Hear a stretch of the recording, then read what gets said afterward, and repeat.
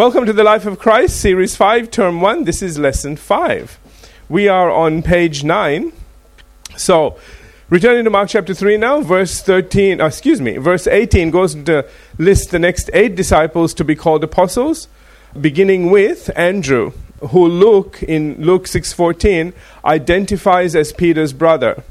We'll talk about each of these. Philip Bartholomew, also known as Nathaniel, Matthew, Thomas, James, the son of Alphaeus, Thaddeus, he is also known as Lebbaeus, and even Judas, the son of James, and then Simon the Canaanite. A better translation is actually Simon the Canaanite, like what I've said there.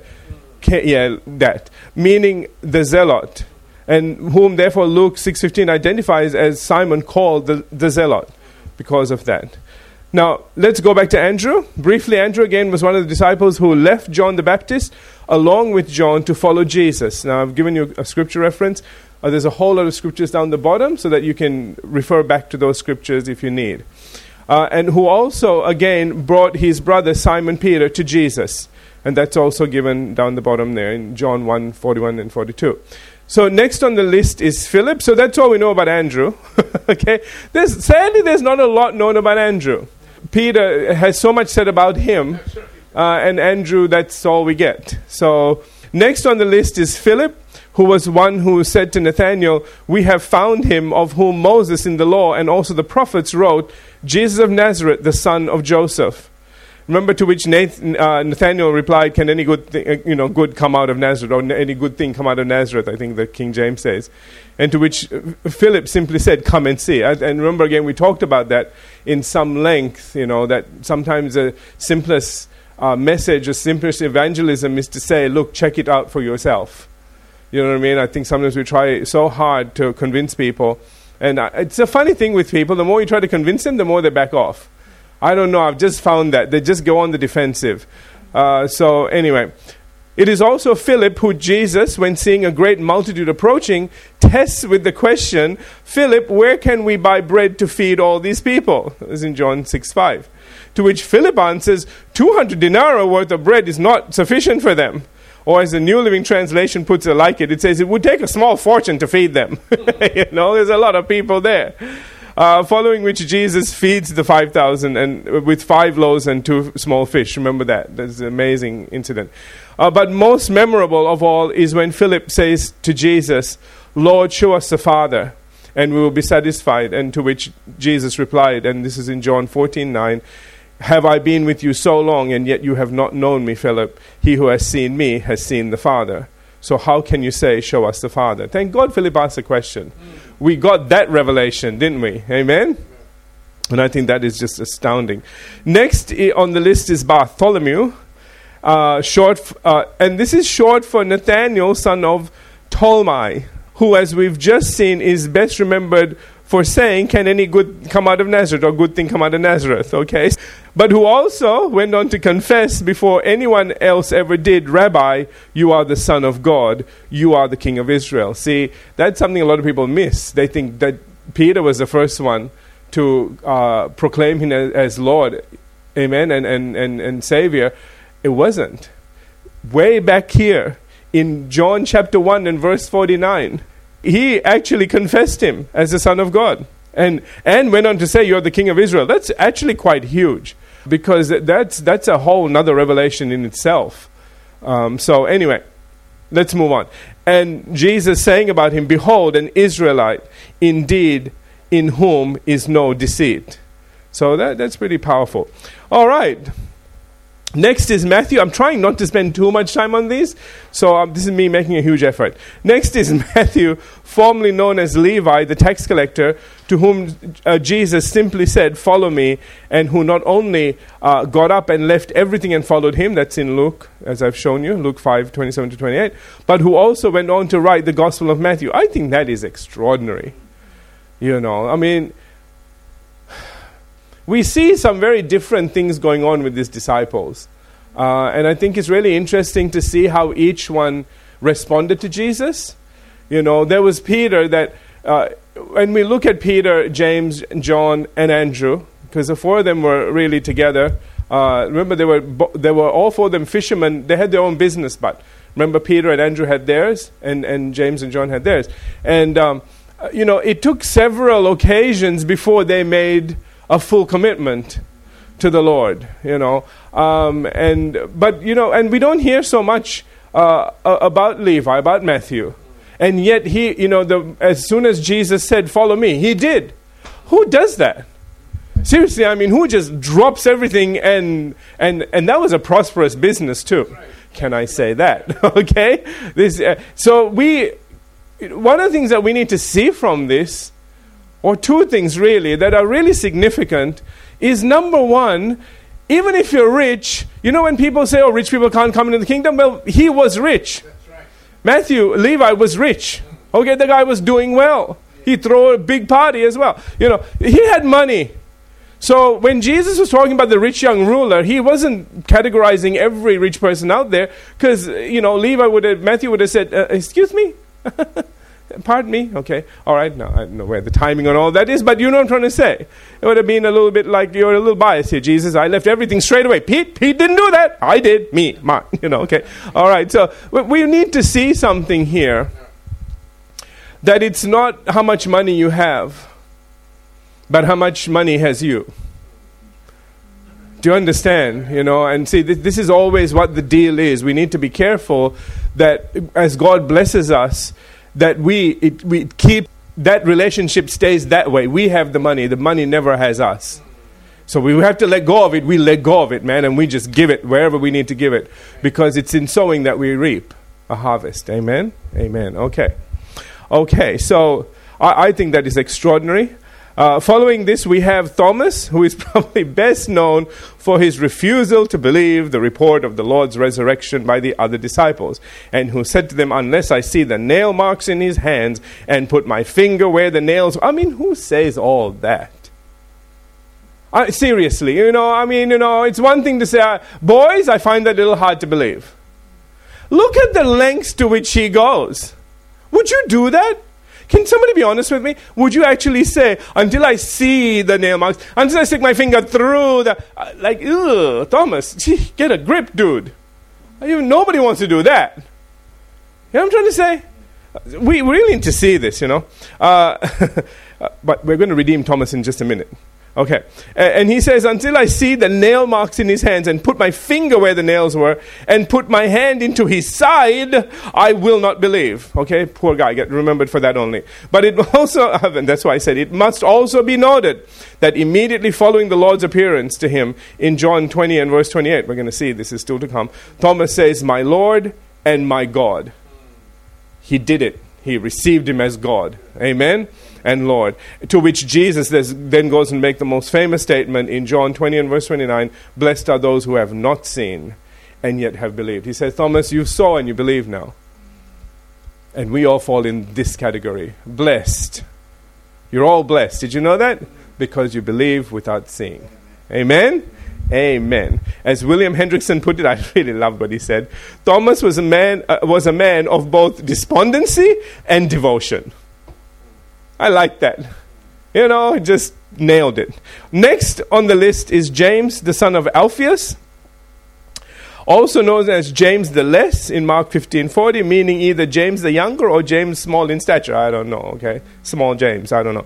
And about whom we have virtually no information, except for the fact that his father, Alphaeus, is not Matthew's father, who also happens to be named Alphaeus. So we just know they're not brothers or anything. After this is Thaddeus, who is this guy, I tell you, who is identified in Matthew 10:3 as Lebbaeus, whose surname was Thaddeus, who is also identified in Luke 16 as Judas, the son of James. I mean, this guy has so many names. And further, in John 14:22, as Judas, not Iscariot, just in case, go string up the wrong guy, and of whom very little is ever known, or is known. In fact, all we know from what is said about him in John 14:22 is that it would seem that he really wanted Jesus to show himself to the world. We'll get to that. Okay. The last name we have in verse 18 is Simon the Canaanite, or as Luke identifies him in his gospel as Simon called the Zealot, simply because the phrase the Canaanite is an Aramaic surname meaning enthusiast or zealot. Okay, it is believed that he had belonged to the party of the Zealots, a group determined to overthrow Rome, the Roman domination in Palestine. So nothing more is known about him except that in Acts chapter 1, verses 1 through 3, infers his presence there. So we're not really sure, okay? Along with all the other apostles, except of course Judas Iscariot, who killed himself, all right?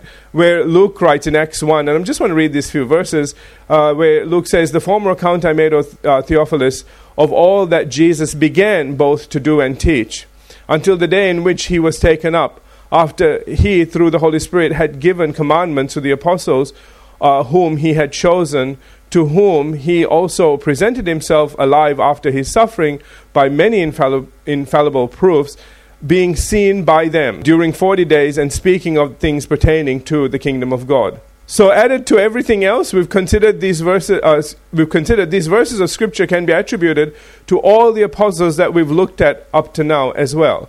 Now, that brings us to Mark chapter 3 and verse 19, which goes on to conclude the list with a single name saying, "And Judas," interesting, eh? This was put in a separate verse by the translators. And we've got "and." It's interesting when you just start a sentence in the middle with "and." "And Judas Iscariot, who also betrayed him." Or as Luke 6:16 puts it, "who also became a traitor. And they went into a house," or literally went home, indicating that Jesus returned to Capernaum. Now, the name Judas Iscariot is generally interpreted as meaning Judas, the man from Kerioth, which is a place in southern Judea, south of Hebron, and probably the only non-Galilean of the group. Although some prefer the interpretation, the dagger man. I don't know where that comes from. Anyway, so, okay. Thought I'd put that in there. The Gospels make several different references to him, such as Judas who betrayed him, Judas, one of the 12, the betrayer, Judas, the son of Simon Iscariot, Judas Iscariot, Simon's son, or simply Judas. So I put all that down because what happens sometimes is you get to a certain name, like James, and then you don't know which James it is. So I wanted to list these so that if ever you found this, because remember there's another Judas, not Iscariot kind of thing, you know what I'm saying? I want you to be able to know that this is where all the references are to him. If it isn't one of these references, it ain't him. So be nice, okay? Because, we read and go, oh, this is that Judas. Oh, okay, we don't like him straight away. All right, so William Hendrickson writes, "This man, though thoroughly responsible for his own wicked deeds, was an instrument of the devil." I like that. Okay. See, Satan can only use what you let him use. Can I say that? Yeah, okay. And, it's up to us to decide what we give him to use against us. It's a thing to think about. I'm talking about everything. I mean, our time, our thoughts, just anything really, finances. You might say, well, I never give anything to the devil. Well, sometimes we might buy things from places and people that we don't know what we're funding at the end of the day. It's a thing, family. I pray over things I buy. Hello. Amen. Do you pray when you go shopping? Absolutely. No. Yeah. I mostly God, but don't I get, Okay. So lead me away from temptation, whatever it is. But the thing is, there are some things I'll pick up. Seriously, I'll pick up and I'll go, something is wrong with this. And I'll turn it around and it will have something to indicate some foreign thing is getting my money. Can I say that nicely? Okay. That are not pro-Christian. Okay. It's just totally against. So I just, as much as I like and I want, I don't. I put it down. I just walk away. I don't know, man. It's just, so again, there are so many ways that don't ever go and think some of the worst things. There are subtle things all over in our life that we just need to keep an eye out for. Amen? Amen. Okay, just for whatever it's worth. All right. While other people, when they felt that they could no longer agree or even tolerate Christ's teaching, would simply disassociate themselves from him. I like that. In John 6:66. Can we just quickly read that one? Because it says there, look down the bottom of your page, it says there, from that time many of his disciples went back and walked with him no more. So there were people that disagreed with him. There's going to be a very controversial message he's going to preach at one point. He's going to thin out the herd a bit. Let's just see who's really with me and who's not. Let's throw a hard saying out there and see what comes back. Okay? It's interesting, isn't it? And so, as much as others just, if they couldn't tolerate his teaching or didn't agree with him, they just walked away. It goes on to say, Judas, however, remained as if he were in full accord or agreement with him. See, that's what made it wrong. That Judas could have walked off at any time. Judas could have thought, you know what, I can't do this. This is just, I want him to do things. Because there's a lot of theories about why Judas did what he did. There's a theory that, obviously, the money side of things. Okay, and then he regretted what he did and hung himself.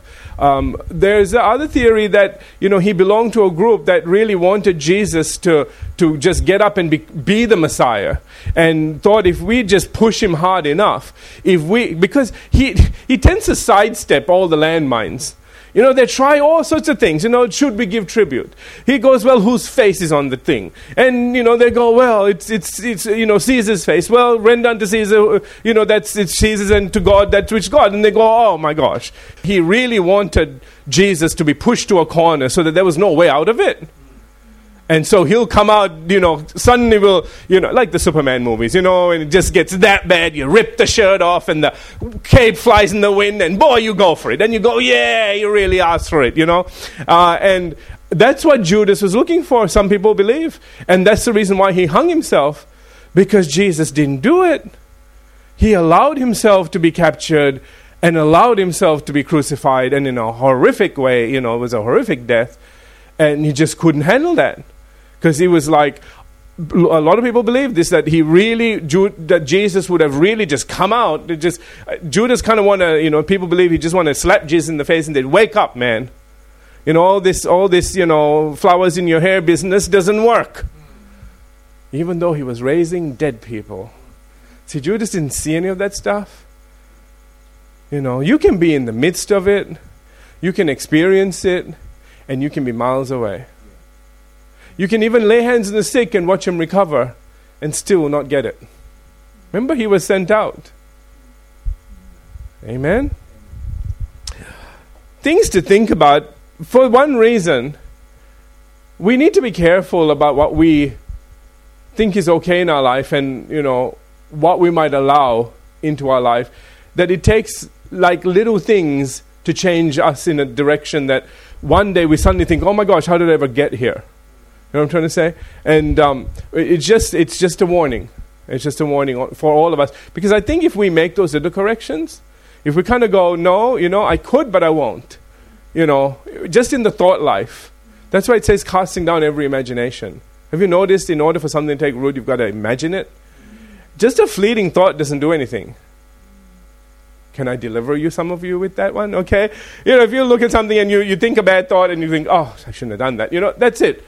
It's the one that you take on board and you think more and more of it.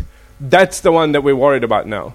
Because those are the imaginations, because your imagination fires up, things begin. I wonder where Judas began to imagine this. Do you understand? It would have taken a lot for him to betray his master, his Lord, his provider. They say, don't bite the hand that feeds you. You know what I'm trying to say? Okay. Anyway. Okay. So that's what made his betrayal so sinful, even though he too would have been forgiven if he had only come to the resurrected Christ and asked for forgiveness. After all, Christ died for all sinners, even the ones that crucified him. Amen? Isn't that incredible? Had Judas just hung in there. That was a joke. Okay. if he just avoided hanging himself. Seriously. I truly believe there would have been forgiveness for him. Because that's what Jesus did, That's what he tells us to do. Regardless of what they do to you, love him. And I think Jesus would have said, it's okay, man. It's all right. It's done. Let's move on. What an anyway. Something tremendous could have come out of that. All right. But that's how the devil works. First, he tempts you to sin. then he condemns you for that sin and convinces you that there is no forgiveness for it. Remember, he is both the tempter and also the accuser of the brethren. Those are two of the greatest revelations that you can get about him. Amen? All right. I've spent time preaching on that, so I won't do it now. We will no doubt be looking at Judas and his actions in more detail as we encounter him in the future gospel accounts, needless to say. For now, however, with regard to the 12 that Jesus chose, their various natures and characters, William Hendrickson writes, "What points up the greatness of Jesus is that he took such men as these and welded them into an amazingly influential community that would prove to be not only a worthy link with Israel's past, but also a solid foundation for the church's future. Even when we leave out Judas Iscariot and concentrate only on the others, we cannot fail to be impressed with the majesty of the Savior, whose drawing power, incomparable wisdom, and matchless love were so astounding that he was able to gather around himself and to unite into one family men of entirely different, at times even opposite backgrounds and temperaments." See, that was what was so awesome. You know, we heard the saying, birds of a feather, flock together. These weren't. It's like a turkey and a goose and an eagle, and it's just like they were all. We're interested to put them all as birds. It would be interesting what it all turns out. Oh, you goose, But I just think it shows us that in God, what is impossible for the world is possible in the church. And it should be one of those things that marks the church as being different. Instead of what we see sometimes in churches, they do the exact opposite and are even worse. They just hang with their own, so to speak. And it takes a certain level of insight, understanding, tolerance, forgiveness. I could keep going to actually work with certain people that are very, very different. And to sort of understand people and not just be looking for others like yourself, but understand that the ones that are most not like you are probably the ones that are going to make up the difference, where because you're not like that, you don't do certain things that are good. Amen? And that's one of the things that I realized, that we shouldn't be, I'm not looking for people with same things. There was a time that I did that. When you first start out, you're looking for everybody to agree with you, and you're looking for everybody that's like you. I'm just saying, okay, that's how you start, because you're just so insecure and so unsure, and everybody's challenging you. You always have that aunt that keeps saying, "Oh, you should go and join a denomination. What is wrong with you starting your own church?" All that sort of stuff. And and it kind of shakes you to the core a little bit. And so you're looking for kind of validation. You're looking for people to sort of validate you, But that's not what Jesus did. It's interesting, huh? He knew who he was. And in time, as you grow, that's what happens. You get to a place, and I pray that, we're all there, to the place where you realize that, hey, you don't have to prove anything to anyone. And you have certain gifts, and you're not going to apologize for what you don't have. Can I say that? Just because somebody else wants it, hey, you're not the one then that they should be looking at. Look somewhere else, because it ain't here. Hello, okay? But at the same time, see, once you realize that, then you think, okay, people that are different, how can you make up for my lack, in a sense, and you can then work that way, understand them, and have a relationship that is a blessing to everybody around you. Because it's like, if it's not me, just go see them. I'm that person. That's the one you want to see. And then, they'll go, thank you. And shouldn't we be that way? And that's the reason why, I just always think there are churches out there, and they're all doing something different. And if people don't belong in this church, well, maybe they'll belong over there. I'm not upset when somebody leaves the church. I always remember the Apostle John. I know he was using it in a different way, but it applies kind of across the board when you really think about it deeply enough. If they're left from us, they were never with us, kind of thing. Do you know what I'm trying to say? Because when you come to a place where you know you belong, you just don't want to leave that place. But if you're there and you don't feel like you belong, then, you're going to be that squiggly little thing that's in there, and you're squiggling and you're causing everybody else to start to squiggle. it's better if you just left. You know what I'm trying to say? And it's a good, and you should never see it. I don't ever see people leaving in that way as a loss. I see it as a gain to the body, because I think, okay, wherever they're going to be used to their max, and they're going to excel, and they're not going to be standing there going, oh gosh, why am I not fitting in, and what's wrong with me, and everything else. They kind of go, thank God I'm in a church where, I'm doing the things that I want to do, so to speak. Amen? Amen. All right. We're almost there. Let me just finish this off.